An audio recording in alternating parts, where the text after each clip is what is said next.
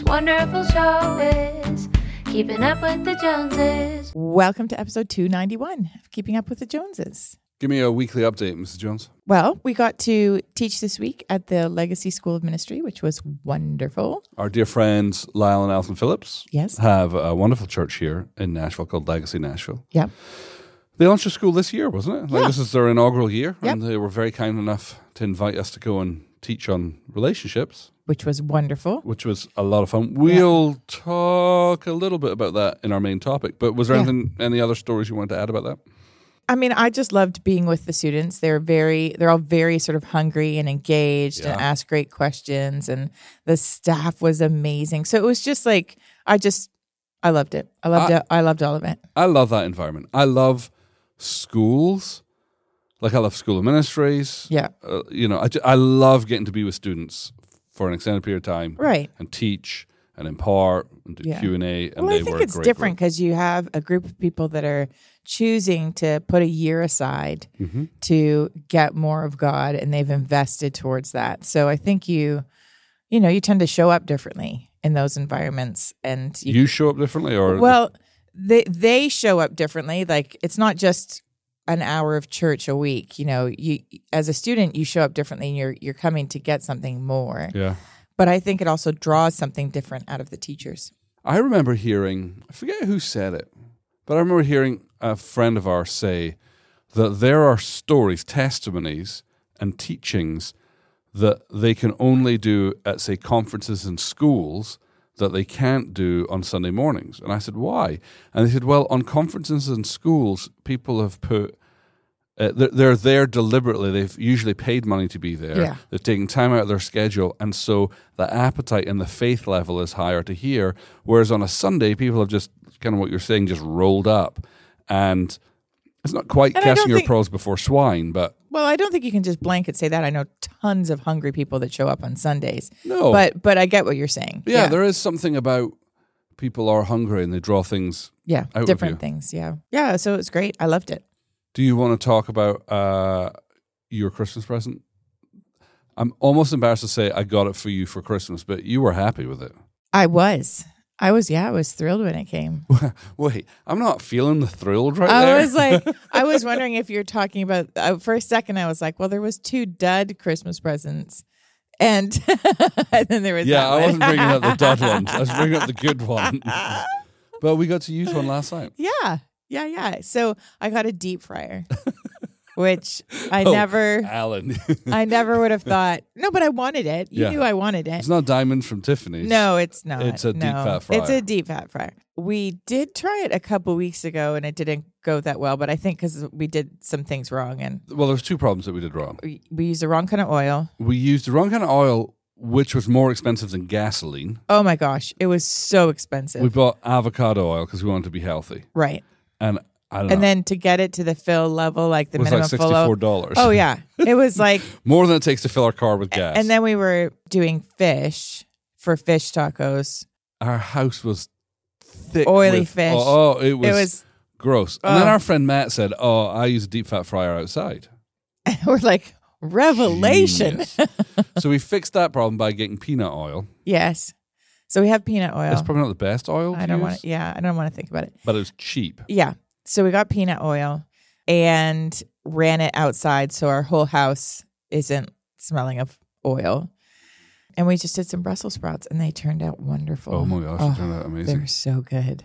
I'm like, I don't think I need to go out anymore because I'm going out for lunch today, and I'm going to order the Brussels sprouts that I like, and I'm just going to compare because I think we might have done it a little bit too long. I don't think we did. You don't think you thought it was perfect time? Well, I mean, I'd maybe back off like 30 seconds. Or maybe get bigger Brussels sprouts because they're quite small. Oh, well, yeah. I think we just ended up with lots of crunch and not much body. I don't know. I don't know that I agree. I liked our scenario. I was like, between sous videing our steaks and being able to now make our own roasted Brussels sprouts, I don't know that I need to leave the They're house. not roasted. They're deep fried. Deep fried, I mean. But yeah, it was spectacular. It was very good. I have, as well you know, had an existential crisis and a love affair that I want to talk about in our weekly catch-up. Okay.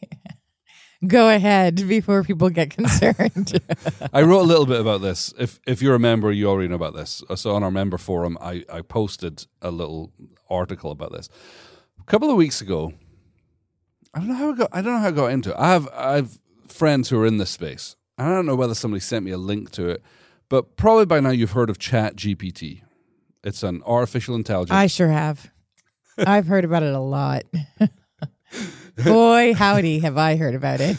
So ChatGPT is a chatbot, and you all know what chatbot is because you pretty much do that every day. So every time you text somebody and you get a response from somebody, that is in essence what chatbot looks like. You put in some text into a field, you get text in response to that. But usually you're It's with coming from another being. person, yes. And so ChatGPT is this large language model, open AI that's been trained on vast amounts of literature and content. Mm-hmm.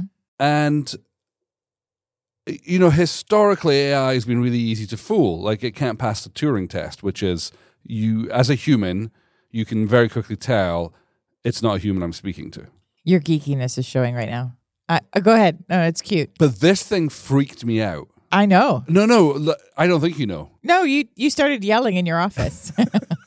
You're like, woo, woo! I was like, what is happening? Is the world coming to an end? Are you watching I something took it horrible? through my own Turing test. And I, asked it a bunch of questions, sequential questions. I asked it, and for whatever reason, it was deeply unsettling to me for a variety of reasons. And this is not the point of our discussion. Oh, good. Other than to say, I stress tested it a lot and was freaked out. At one point, I asked it if it knew French, and it said, yeah, I know French. So I started speaking to it in French. And the first thing I said when it responded back to me in English, it corrected the grammar of my French. Okay. And I was like, oh, okay, this is how we want to flex, is it? So it's a very comprehensive model. It has now passed one of the medical tests and one of the bar exams.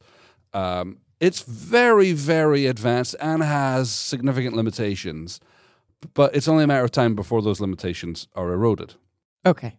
All right? Yeah. The only other time I felt like this is when the World Wide Web, and I was old enough to be there. When the World Wide Web got unleashed, it was a level playing field for pretty much everybody. And by everybody, I mean the general public. Obviously, people who were in the computer science domain were years ahead. But I remember it was my first year of university, and me and the lecturers were on the same playing field because this technology just got released, and I had more time than them.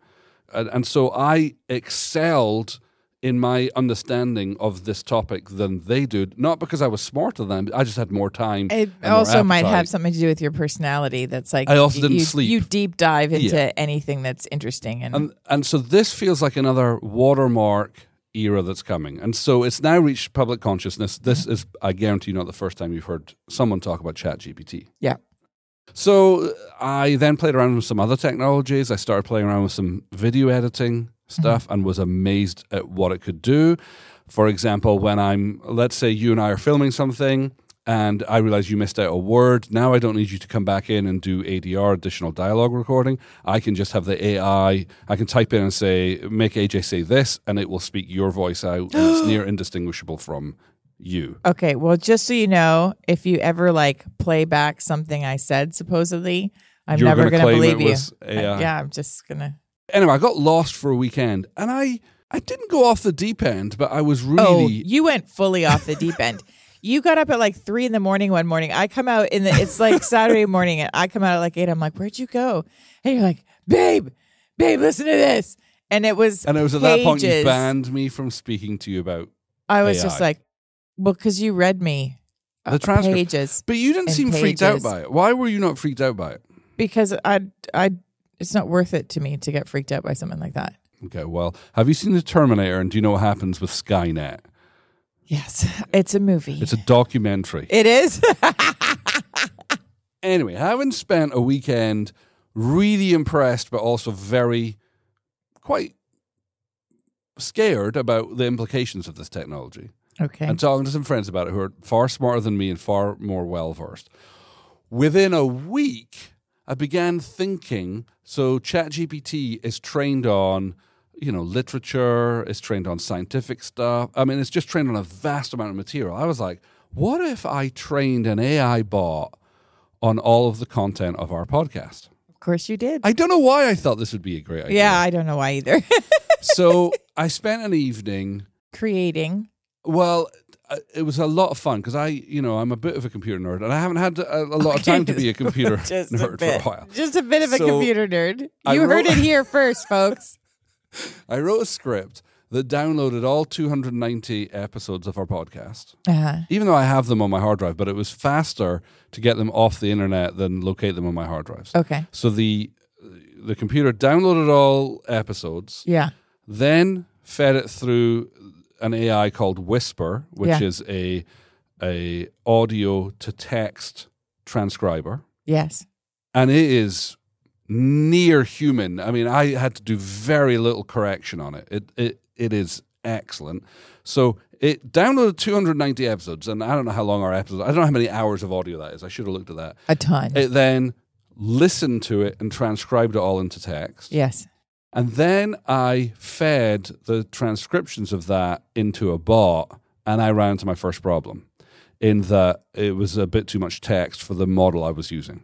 Okay. So then what I did was I curated it and thought, I'm going to make a feelings bot. So I just took the 12 episodes we did on feelings, alanaj.com/feelings, Yes. if you want to listen to them. Yes. Downloaded them all, fed it into this bot, and we now have a feelings bot where you can ask it any question you want about feelings. Yes. And it's not like a Google search where it will just kind of mine keywords and spit it back. It can synthesize the content and give you answers related to what you're saying. And sometimes it works really well to the point where, again, I don't know whether to be freaked out or whether to be impressed. But then sometimes it shows you that it didn't work that well at all. Other times you get either hilarious or horrifying results. So I thought what we'd do Oh, no. is because you seem reluctant to do this. Okay. I want you to ask the bot some questions. And Which bot am I asking? Well, because you made a couple, didn't you? yeah. Then I became an animal, and I did a feelings bot, a relationships bot, a boundaries bot, and another bot that I'll tell you about in a second. Oh, so this is a new bot that I don't know about? What do you wonder about regarding feelings? It says, "Hi there, feelings bot here. How can I help you today?" Could you ask it, I'm feeling overwhelmed by my husband's fascinations with AI. I am feeling overwhelmed by my husband's obsession. Sure. What should I do? What should I do? All right, let's see what it says. And in real time, it says, you should talk to him about it. It's his responsibility to deal with it. Okay. Amen, brother. How do I get started talking to my husband about a potentially difficult topic? Start by talking about it with him. It's important to have open and honest conversations about difficult topics so you can work through them together. All right, this is very like baseline elementary things. Yeah. Here's the relationship bot. Do you have any relationship questions you'd like to ask? What do I do when my husband keeps asking me questions all the time? And I want him to stop. All right. Come on then, relationship bot. Confront him as soon as possible. Yes. He probably wants to talk about what's going on in his life, and you should be willing to listen.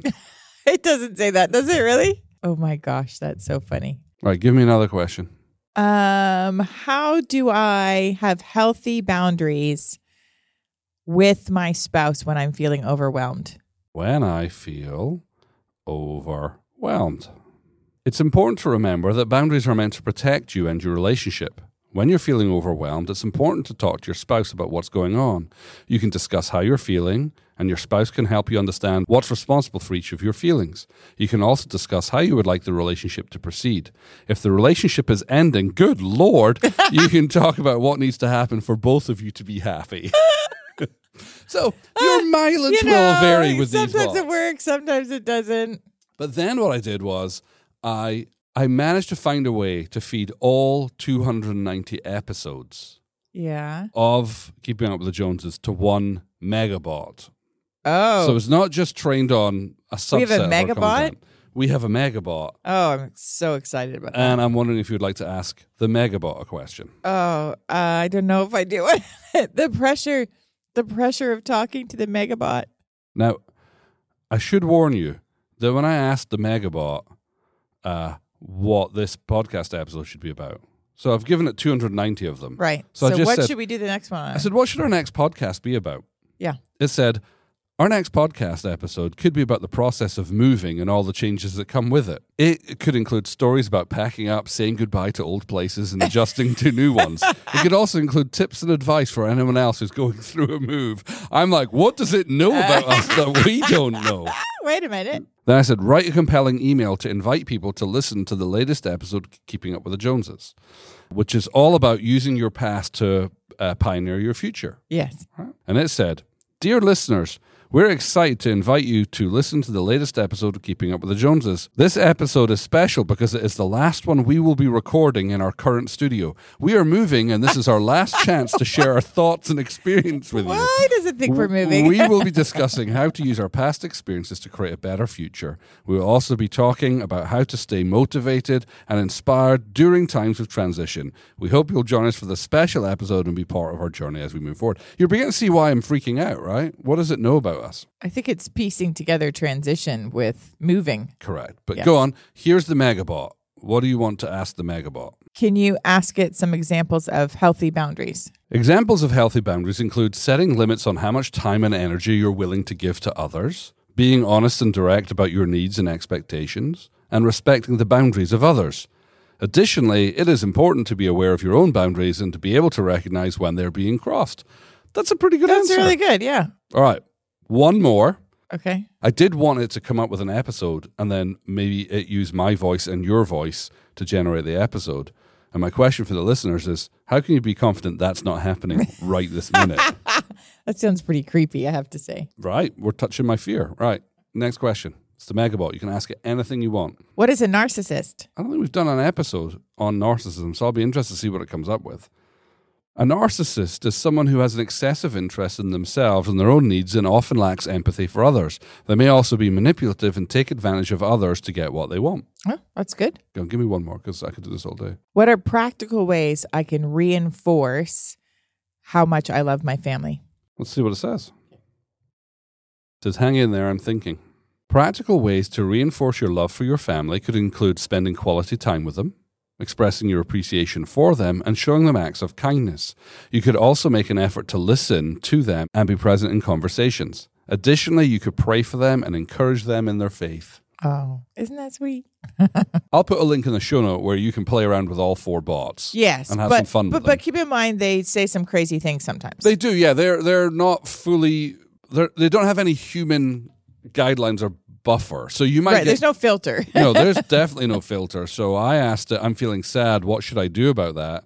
And it said it's important to practice feeling sad instead of trying to squash it down or put it under a rock. You can also try to focus on all the things you're grateful for and avoid ever feeling sad. Additionally, you can read scripture and memorize it to remove yourself from a relationship with sadness. Oh my gosh. So, But you know, there are people that kind of do a version of well, that. well, there is. So have fun with that. Knock yourself out. Send us the craziest answers you get. And I apologize in advance if it tells you to do something stupid. Yeah. Yes. Okay, so quickly look at your phone. If it says it's February 20th, as you're listening to this, it is the last day to register to do the Finding Father course with me.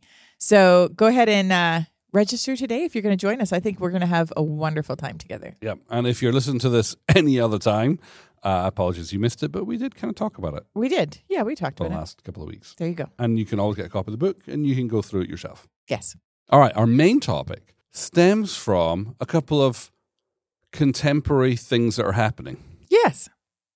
Contemporary, is that the right thing? Well, current. Current. Yeah, current things are happening. So I think it was February 8th. Okay. Wednesday, February 8th. There is I've never been, I don't want to say it's small, but there is a university about 4 hours away from Nashville, Tennessee In Kentucky, called Asbury. Asbury. Mm-hmm. And word began to spread pretty quickly that they're having a revival on campus. Yes. It started on the Wednesday, February 8th. Mm-hmm. And to my understanding, I might have these facts wrong because, you know, it's been running for not that long. I think it's been running since then nonstop. It's hard to get information about it, but Right. I think they had their chapel service. the presence of God showed up and people didn't stop worshiping. Beds were brought in and people have been there continually Yes. since then. Yes. And it's praise and worship. And I found out about it because our dear friend Yes. and spiritual father, John Arnott, called Yeah. and said, hey, have you heard about this revival? And I was like, I hadn't. But Yeah. of course, John's going to know about it Yeah, before anybody else. of course. So he said, hey, it's near you. So we haven't had a chance to go see it and be Not with yet. it. Yeah. But we've had people contacting us going, hey, can you do a podcast episode on the Asbury revival? I'm like, no, because we haven't been there. Right. But I love that that's happening. Yeah. And then on Monday, when we went to be with the students at Legacy, some of the students had driven up to see what was happening Yeah. and then driven home through the night. So bless them, they hadn't slept. Right. And so we show up to teach at the school. Yeah. And of course, there's They're just laid out all over the floor. There's bodies laid out, Yeah. people are singing. Yeah. And of course, the staff are like, hey, what do you want to do? And we're like, oh, guys, like we'll defer to you. Yeah. We've come to serve you, and so we don't need to teach, and we trust you to go where you want to go or do what you want to do. And Yeah. and it brought up that interesting question, or questions rather, Mm. about what is revival? What does revival look like? When is it revival? Because revival means something to everybody. Yeah. And each revival really has looked a little different from the ones previous. Right. And sometimes people call things revival. We're going to have a revival meeting, and they just mean a style of meeting rather than Right. a revival itself. Right. And then, of course, just, browsing through social media, already people have an opinion of whether it is a move of God or whether it isn't. Which I think is super scary since this thing's a baby. Like It's AI level yeah. scary. Yeah, yeah. It's just a couple of days old, really. Right. And so I think we're going to talk about this, but I think it's scary that we're already trying to form opinions, and probably a lot of people forming opinions haven't even been. Yes. So, what I thought would be fun to do, Yes. because we shared a little bit of this with the students. Yeah. Because basically what happened is we deferred to the leadership, and the leadership was like, yeah, I think we're going to transition a little bit, and we were feeling some stuff about, what to speak into it. Because we've been through that situation where the Holy Spirit starts moving, Yes. and you're like, is this what the Holy Spirit wants to do? we go Right, through this many, every many, single many Sunday times. at Grace Sure, Center. sure. Like, do we stop worship? Do we transition to speaking? Sure. What if we do? Will we offend the Holy Spirit? Will he come back? And so on and so forth. And so we've been in that situation hundreds of times in our lives. Yeah. And we shared out 2 or 3 things with the students. But the more we thought about it, we want to share about 5 or 6 things related to revival, a move of the Holy Spirit, etc. Yeah. So it's a loose, A loosey-goosey. rambling Yeah. conversation Yeah. about revival. And I would like to know, we have not been to Asbury yet. I would like to go. I would like to go too. And apparently, I heard yesterday that something similar is happening at Lee University. I heard now. that this morning at breakfast. Yeah. So, I mean, God's up to something. I love it. So, pretty cool. I think one of the most important things, out of many important things, is to resist the temptation to be the flesh police. Yes. And what I mean by that is resist the temptation to decide whether something is or isn't of God, especially if you've never been. Or resist the temptation if you go to decide in your mind, like looking at different people and going, well, that looks like God and that can't be God. Right. Because that's actually not our job. And none of us are equipped with a Holy Spirit Geiger counter Right. that we can read and go, oh, yeah, that person's just in the flesh. No, that person's having a genuine encounter with God. Yes. And I think part of why we do that is in our fear, we want comfort with certainty. And you ain't going to get that because you're just not. Jesus taught about tear and wheat growing up at the same time. Yeah. Yeah. And we're just not skilled enough, and that's also not our job. And so be very, very cautious. I remember you saying in the midst of revival in Toronto, you would have people, hosting news, radio shows and writing blog posts and books and papers about why it's not of God, and they'd never come. And they hadn't come. There's people, well, one specific person, I mean, people wrote a book about why it wasn't God and they never had actually come. So you're just like, okay. When I get confident that I think I know what God's doing, I know I'm in trouble. Right. But I like to think about how good would I have been about evaluating Jesus' ministry, right? I'm a young boy in Israel, and I hear about this person that some people are saying the Messiah. Right. And it's which nothing like what you thought it I've would been look trained like. my whole life to look for the Messiah. Yeah. And the particular day that I come to see is it the Messiah happens to be the day that Jesus is casting out a demon out of the demoniac in the Gerasenes. Sure. And so I show up, and I don't actually quite know what's happening, but all I see is a herd of pigs throwing themselves off a cliff. Right. And I come to the conclusion, well, that's not God, because where's that in the Torah? Right. And I leave thinking... Or flipping over tables in the temple. Or, there was so many things that Jesus did that aren't what people expected. Yeah. For all the years that I traveled with John and Carol, and all the exposure I've had, there are still times when I cannot tell if what's happening is the Holy Spirit, if it's the flesh of man, or if it's demons. Right. Which sounds crazy. You would think it would be obvious. And to be clear, at times Sometimes it's really very obvious. Sure. Jesus is in the business of healing the sick, the devil isn't. So if somebody gets healed, that's amazing. That's Right. not the flesh. Right. Look at that. They got out of a wheelchair, they're walking. Yeah. Yeah, easy. For the most part, the demonic's more obvious than, Right, look at than that. knowing, is it just the flesh? Like, is it somebody who's, I don't know, being emotional or... So the extremes are easy to spot. Sure. But at other times, Yeah. I remember a time being with John and Carol, and we were in, I forget where we were. I think it was Virginia Beach. I think that's what was happening. Right? Okay. And I remember this because it was such a stark contrast. I was at the back manning a camera, so I'm like on a raised platform, and Bill Johnson happens to be speaking that night. Yeah. And Bill is sharing a really poignant, moving story about his father dying, passing away from cancer. And a man comes up to me as I'm on the camera, and he is ticked. And he says to me, "You're helping lead this thing. I need you to shut down those people." And I said, "Which people?" And in front of Bill, as Bill is speaking, there are all these people who are rolling around on the floor laughing. Yeah. And this person's feeling was, it's really disrespectful. Like they're making so much noise, they're interrupting the story. I can't hear him properly. Right. And it's really disrespectful. It can't be the Holy Spirit because he's talking about the passing of his father and these people are laughing. Yeah. So again, I don't have a Holy Spirit Geiger counter. I really don't. Right. But I pray and I ask the Holy Spirit, like, Lord, is this something we need to deal with? And the Holy Spirit's like, that's me. Yeah. So I said, I didn't want to say, well, sir, you're wrong because the Holy Spirit told me. I just said, I'm really sorry, sir, that you can't hear. Can I move you to a different seat where it'll be less of an obstacle? And he said, well, that will solve one of the problems. The other problem is super disrespectful. And I said, sir, Bill is well able to shut that down if it's disruptive for him. Right. But also, this is a man who loves revival culture, and he doesn't look off-put by it. Right. So that was one night. Right. The next night, I'm manning the camera at the back of the auditorium, and there's a woman behind me, and she's lying on the floor, and she is, again, rolling around, and she's like between crying and laughing. She's not bothering anybody at all, but as I'm running the camera, something in my spirit doesn't sit right. So I asked the Holy Spirit, do I need to do something? And he said, just kneel down and ask her if she needs help. And so I get down from the camera, and I kneel down beside her and I say, ma'am, do you need help? And she stops everything she's doing and just bursts into tears. And she's just said, I'm so desperate for God. I was just thinking, if I do what I've seen other people do, I'll get what other people have gotten. Oh. So in that case, it's flesh, right? It's not bad flesh. No. She's just doing, She's I think this is what you're supposed to do. Yeah. It's no different than other people going to church going, I guess everybody stands and raises their hands for worship. I'll do that. Right. Right.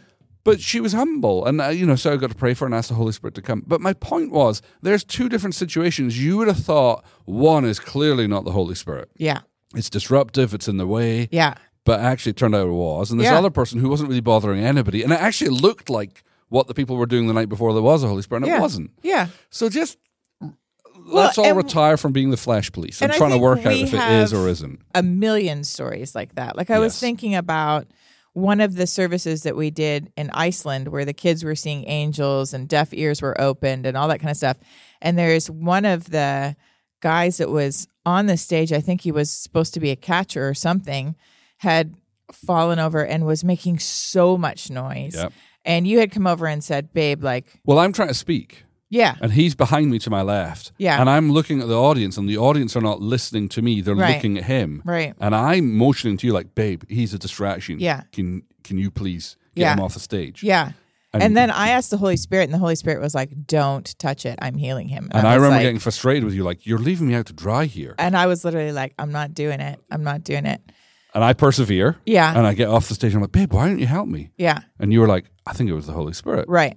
And then at the end, we end up finding out he'd had a physical healing with his jaw and all that kind of stuff. But he was also someone who was, struggling with suicidal thoughts and depression and all that kind of stuff. Like he got a complete healing, like his, no more depression, whatever. In fact, we saw him about 6 months later when we came back to do another school, and I did not recognize him because his face and his eyes and everything were so different that I literally was like, no, I know faces. I remember faces. I have never seen you. And he's like, I was that guy on the floor. Oh my gosh. One of the things that we were saying to the people that were running the school is, typically in those situations, I ask, and then about a minute and a half later, I ask again, like, just Holy Spirit, what do you want to do? And he may say, just leave it for right now. And so okay. And then I ask again, like, I don't sort of just leave it for an hour, but I just keep asking every couple of minutes, are we still good? Is there anything that you want to do? And whatever. And you're just partnering and listening. I bet I know where you learned that or who you learned that from. Yes. Because that is exactly what John would do. Yes. And that's what they trained us to do. Like, hey, you don't have to freak out. And people forget that when the revival in Toronto happened, it was just as crazy for everybody there than it was for everybody seeing it for the first time. Yeah. One of my favorite stories that John tells is, he was asking the Lord about a particular manifestation, people falling down, I think it was. Yeah. And he said, Lord, I don't understand why you do that. And the Lord said, John, you don't understand women. What makes you think you'll understand me? I love it. John told a story about how he nearly shut down the revival. Yeah. Right? Yeah. And the Holy Spirit said, hey, if you will just check with me, I'll help you. Yeah. So point number one is, I think, don't deputize yourself as the flesh police. Yes. Point number two, I think, is brilliant, is ask the Holy Spirit and keep asking the Holy Spirit. Yeah. Because he'll not leave you as orphans. Yeah. It's his good pleasure to give you the kingdom. Yeah. And he will help you know what to do. Yeah. And I think realize that our own judgments and perceptions about what revival should look like, about what the kinds of things the Holy Spirit will do, are also going to play into that. And so you need to be aware, we're almost always listening with a filter, and we want to be sort of going, Give me an example of that. Well, I keep thinking about it, and I don't know if this is John or Bill Johnson or somebody wiser than me said, there's the order of the cemetery and then there's the order of the nursery. Or the preschool. And both, there's order there, but they look completely different. Yes. One's dead and the other one's full of life. And it may look like chaos, but it's the best kind of chaos ever. Because there is order and structure. Because there is order and structure, whether you can see it or not. So I feel like often the Holy Spirit is doing stuff that to us, we're saying, but the cemetery is quieter, so then I can minister properly and, whatever. And that's, I think, in my experience, rarely how the Lord is actually orchestrating something. Usually it's more the preschool, and it's very individual to different people. So, I think you ask if you're leading the meeting, but you also ask, like, if you're praying for somebody, Lord, what are you doing with this person? How do I bless what you're doing with this person? Or if you're going to check something out because you heard about something, ask the Holy Spirit. Yeah. Don't come to your own conclusions. Yeah. I think it's just really important to not be the professional in the room, regardless of, and it makes me think about, I think we kind of referenced this a little bit at the beginning, is, historically, if you think about historical revivals, it is usually the people from the previous revival that miss the next one because God does something just a little bit different. And they say, well, no, I know revival. I lived through revival. Yes. And this is what revival looks like. And that isn't what revival looks like. Yeah. But historically, God doesn't move the same way each time. You'll see elements that look similar. But a lot of people, I think, got tripped up in Toronto because they're like, no, like this revival is supposed to look like this, and it just didn't look like that. Well, I've even heard people say about what's going on in Asbury going, well, it can't be revival because there's not signs, wonders, and miracles happening. Right. And I'm like, well, give it a minute. Yeah. But that might not be what that revival is about. Maybe it's a prayer revival because my understanding is it started in a prayer meeting that hasn't stopped. Yeah. I think it's just really important to undeputize yourself as like the person who has to know what's going on. And it's human nature. We want to know because that's what makes us feel safe. And the truth is sometimes with God, we just have to trust and we don't get to know. Often, actually. Yeah. Yeah. Yeah, I would say walking by faith, not by sight means we don't know. Right. Yeah. I think point number 3 would be don't despise the day of small beginnings. Yeah. Yeah. It comes back to what you're saying, that we have an understanding, or we think we have an understanding of what revival should look like, and if it's not that, then it's not revival. Yeah. And I'm like, whoa. God's so creative, he doesn't Right. need to do the same thing twice. Yeah. And before revival is a full harvest, it's, shoots. Yeah. And be careful not to, break those things Yeah. in your judgments Yeah. or be critical of it while it's still growing. And I think the fruit really is what's going to tell you what happened, and you're not going to see fruit for a while. Like if you think about any kind of tree that's growing fruit, Yes. you're not going to, again, harvest the fruit for months. To sit now and say, well, I don't see any fruit, it's like, well, maybe Yeah. you need to wait a hot second Yeah. and just see what happens and see what the testimonies are out of. Yeah. Or speak to the Oh, people yeah. who've been there. Yeah. Speak to the people. What's the testimony of their life transformed? Yeah. But some people will have immediate fruit, Mm-hmm. and some people won't have immediate fruit that they can this is what God did. They just know, oh, something happened. Maybe they don't even realize what happened. Kind of like, your testimony when you came back from Toronto the first time, Yeah. until much later. Mm-hmm. And then you're like, oh, wow, God, you did do something. I think you want to wait for fruit as opposed to well, this doesn't look like what I expected. Or, it's in its infant stages. You can't really tell what it's going to be. John would describe that as the difference between taking a Polaroid and taking a movie. Yeah. He said, so you go to a meeting, because again, I don't Right. like to repeat this because it's so critical. Right. But I've spoken to people who are like, yeah, I saw videos of it. It just looks like a bunch of people worshiping. I'm like, a bunch of people lost in worship can be the hallmark of revival. Right. But what's happening is people are looking at a 15-second reel on Instagram. Right. Or looking at a Polaroid and going, eh. But you need to, John would describe, you come to one of our meetings, you see somebody screaming at the top of their lungs, you take a photo of it and go, yeah, well, that can't be God. Yeah. But have a video. What was their life like before? Yeah. What was it like after?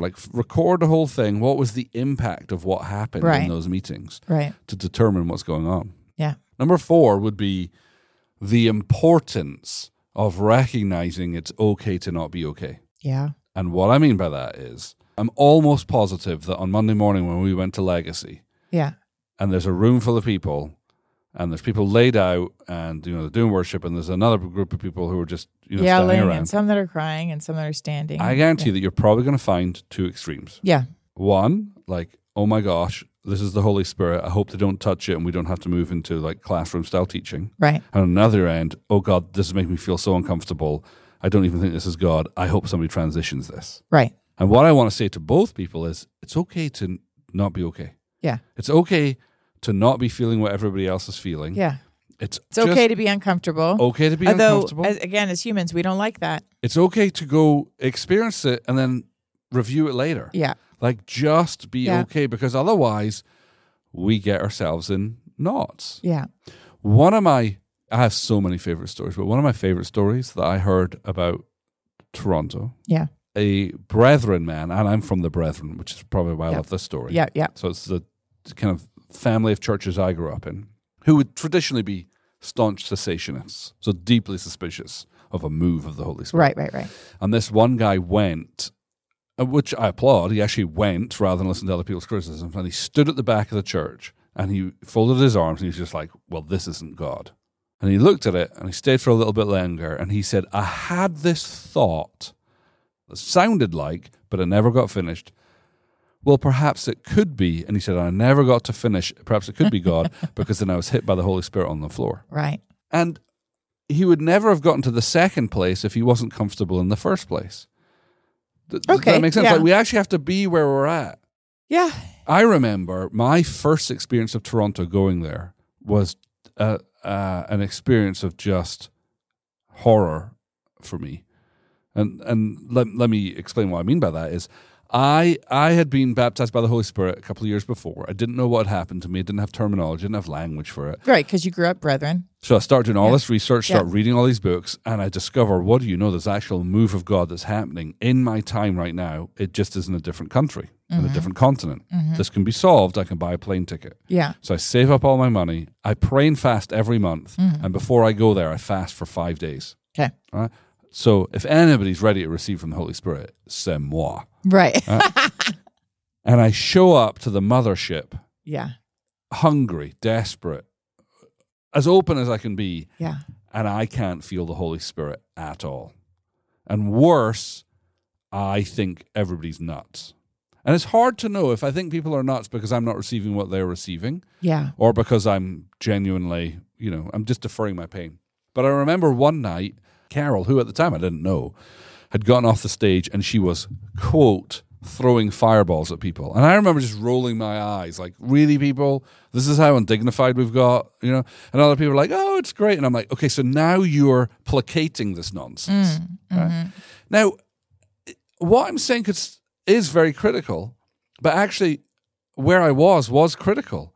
I wouldn't have helped myself by faking that I wasn't critical. I was critical, I was hurt, I was desperate, I was upset that they're getting touched and I'm not getting touched. And I think there's something about God honoring where you're at rather than honoring what you're pretending you are. Yeah. Right? Sure. If you read the Psalms, David is often not a good Christian. Yeah. He's saying things you really shouldn't. I'm reading Job at the moment, and Job is just laying out stuff. And I think there's something about the authentic cry of the heart that the Lord loves. And on that particular night, I was heartbroken because I thought this was revival, and it isn't. It's just some crazy lady throwing fireballs. Right. But the next night I went to church, they did testimony times. And a woman got up and said, I want to share a testimony because I was here last night and there was some lady throwing fireballs. And I thought it was crazy. And I was like, amen, sister. Okay, finally someone's speaking the truth. And then she said, I thought she was crazy until she got to my row and she threw a fireball. But when the fireball hit me, my deaf ear opened and now I can hear. Wow. And in that moment, I went from critical to desperate. I just burst into tears, just realizing the state of my heart. I wouldn't have understood the state of my heart if I hadn't allowed myself to be present with the state of my heart. So I want to encourage you that when we don't want to be people who are evaluating a move of God, but of course we are called to discern the spirit, so I can't guess we do. But if you go to Asbury, or if you're at Lee University, or if something is happening and you don't understand it, it's okay to not understand it. You're not disqualified. Yeah. But just hold a heart of truthfulness and honesty, and it's going to be okay. Yeah. Because I think sometimes we put so much pressure on ourselves that, again, I'm not a good Christian because I'm not feeling the Holy Spirit like they are. Well, first of all, you don't even know if they are or not. Right. They might be faking it because they think this is what you need to do. But if we can just be truthful with God and truthful with ourselves, the Lord will really honor that. Yeah. Yeah. It's good. So what's number 5? Number 5, or the 5th thing I've learned, is that the Holy Spirit is robust. That, yes, in Scripture, he's described as a gentle dove. Yeah. Right? And we're told not to grieve him. But also my experience is that the Holy Spirit is fully God. Yeah. And we can grieve him, but a lot of the things we think we're going to do will grieve him are often superstitious. For example... okay, give me an example. Well, you give me an example because you told me this one. Revival breaks out at your small 250-person church. Yeah. But now thousands of people from around the world are coming to your small 250-seater church and you can't fit them in. Yeah. You're violating fire codes every night. Right. So you move to... We bought a big... Yeah. Well, no, first of all, you moved to a hotel, don't you? Yes. But we were what's using a everybody's ballroom concern? for the bigger nights. Well, is the Holy Spirit going to show up in a different building? Right. Right. Are we going to grieve the Holy Spirit by moving? Is it something, or even with Randy? We can't let Randy go. Right. Tell that story. Well, I mean, again, I don't want to tell it like I was part of the leadership. I wasn't. I was just part of the church. But yeah, I mean, there was some level of like, oh, if Randy doesn't stay, because Randy stayed for like 5 weeks, like then what happens? Is the Holy Spirit gonna leave? Is he not gonna keep coming or whatever? And of course he did, keep coming. And I think it had more to do with the hearts of, John and Carol in the church to host whatever this was until he was done. Yeah. I think with all of those things, again, it's bringing it back to the Lord and letting him talk to you about, because that's the voice of fear, isn't it? Fear, if you move there, he's not going to show up. Right. Or, if it's so-and-so isn't involved, he's not going to show up. And, so you don't want to be listening to fear and letting it, write the story or write what you're going to be doing. So that's just fear. I also think, like, in terms of offending the Holy Spirit, like, there's plenty of stories, like your story of like, this isn't God. And still you end up with an impact. I was not happy at all when God showed up in our little church. I mean, not at all happy. You were making plans to leave the church. I was sad. I was actually grieving. I was like, I had this nice, safe, lovely church.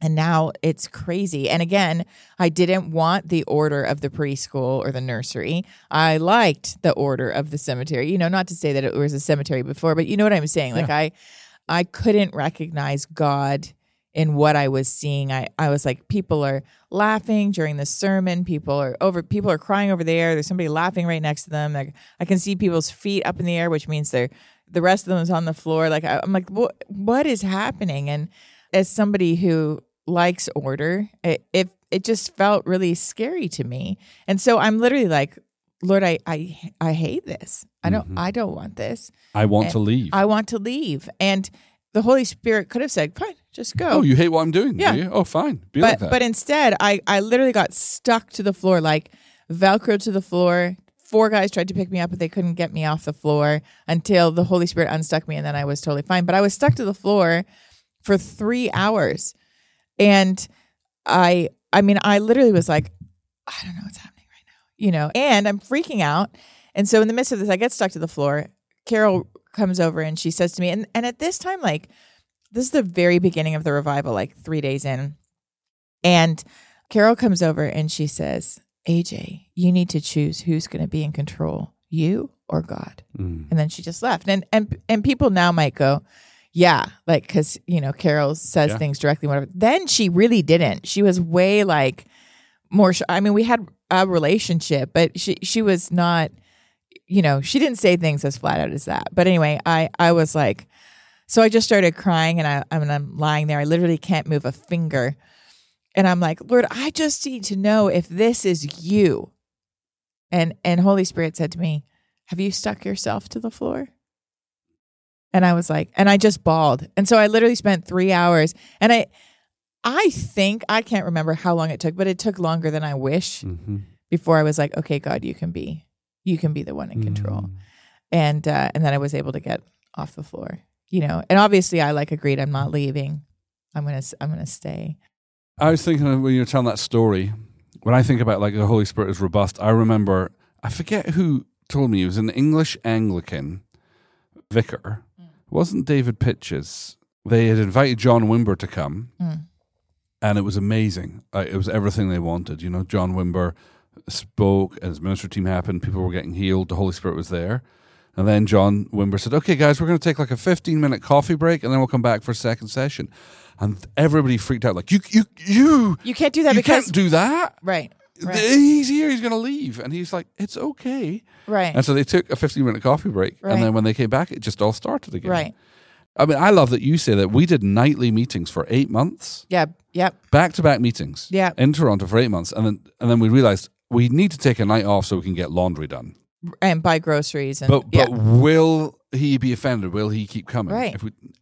He was he faithful. was fine. Yeah. We were allowed to take Mondays So the off. Holy Spirit is robust. Yeah. And I think we can avoid a lot of our worry and our fear just by simply asking him. All right, my last thought. It kind of ties everything. There's lots of overlap between them. But like, I don't think you're going to be able to miss God if you're hungry and humble. Yeah, I think, tie it all up. If you don't come in like an expert, if you come in with a hungry heart to just, okay, God, what are you doing? And what is here for me? You know, and just stay hungry. I don't think you can miss God. No. And I think not just in terms of like revival meetings, but in life. Right. I don't think you can miss God if you're going to stay in conversation with him, if you're going to keep asking questions, if you're going to keep your heart soft and deal with stuff as he brings it up and all that kind of stuff. I think you can't miss him. So, we're not experts on revival. Nope. We've been in a lot of crazy meetings. We've been in a lot of crazy meetings. Yeah. And we're excited about what's happening near our house. We are excited to go check it out. We have not yet.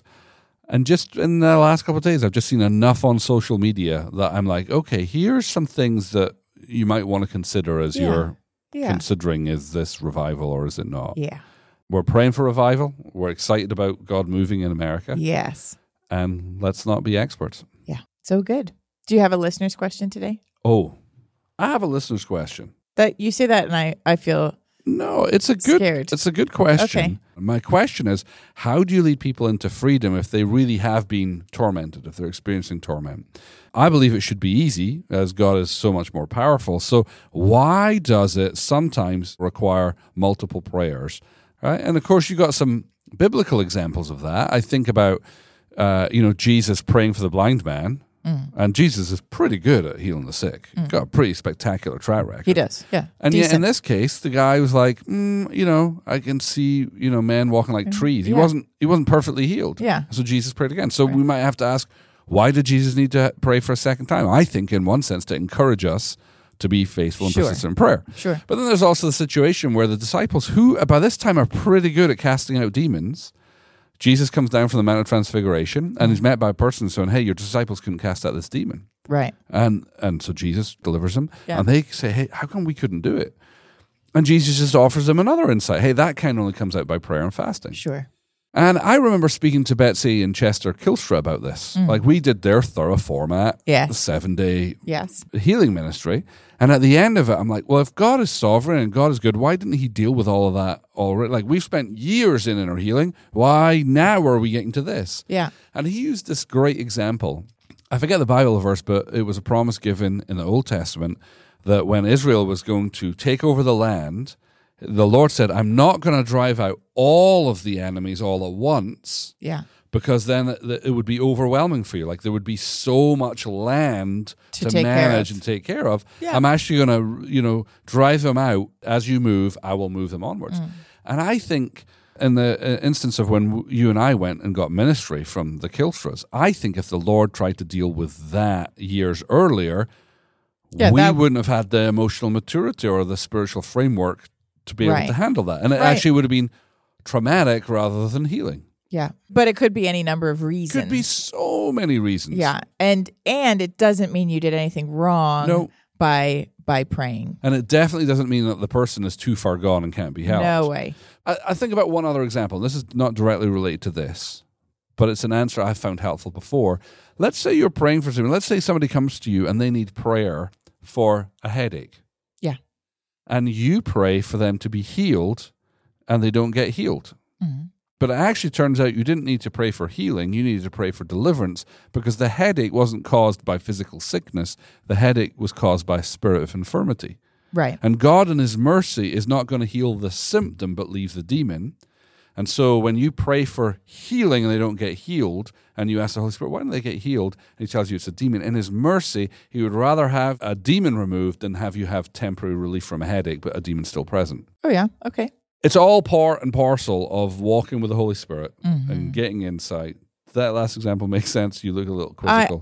You lost me for a second, but I understood. Okay. Yes. If you want to ask us a question, go ahead and head over to alanandaj.com/ask. If you want the show notes for this week's episode, go to alanandaj.com/291. If you're going to register for the Finding Father course, and it is still February 20th when you're listening to this, go ahead and do that right now or you're thinking about doing it. Yeah, because classes start this Saturday. Your Yeah. first call. Yeah, so good. And if you'd like to become a member, which will give you a discount on books, courses, trainings that we do, lets you get video access to this and lets you get priority Q&A, you can do so by visiting alanandaj.com/join. And a huge thank you to our members who support this podcast Thank you very directly. much. Yeah. We hope you have a great week, and we look forward to being back again in your ear holes next week.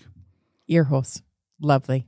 Faith, life, communication, tacos and video games, paleo donuts and the kindness of God, the things we deal with every day.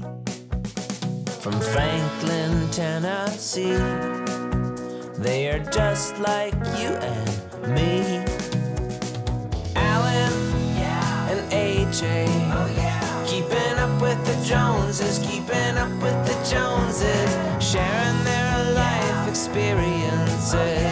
Keeping up with the Joneses, keeping up with the Joneses. They talk about faith in God and everything under the sun. If you are a human being, there's something here for everyone.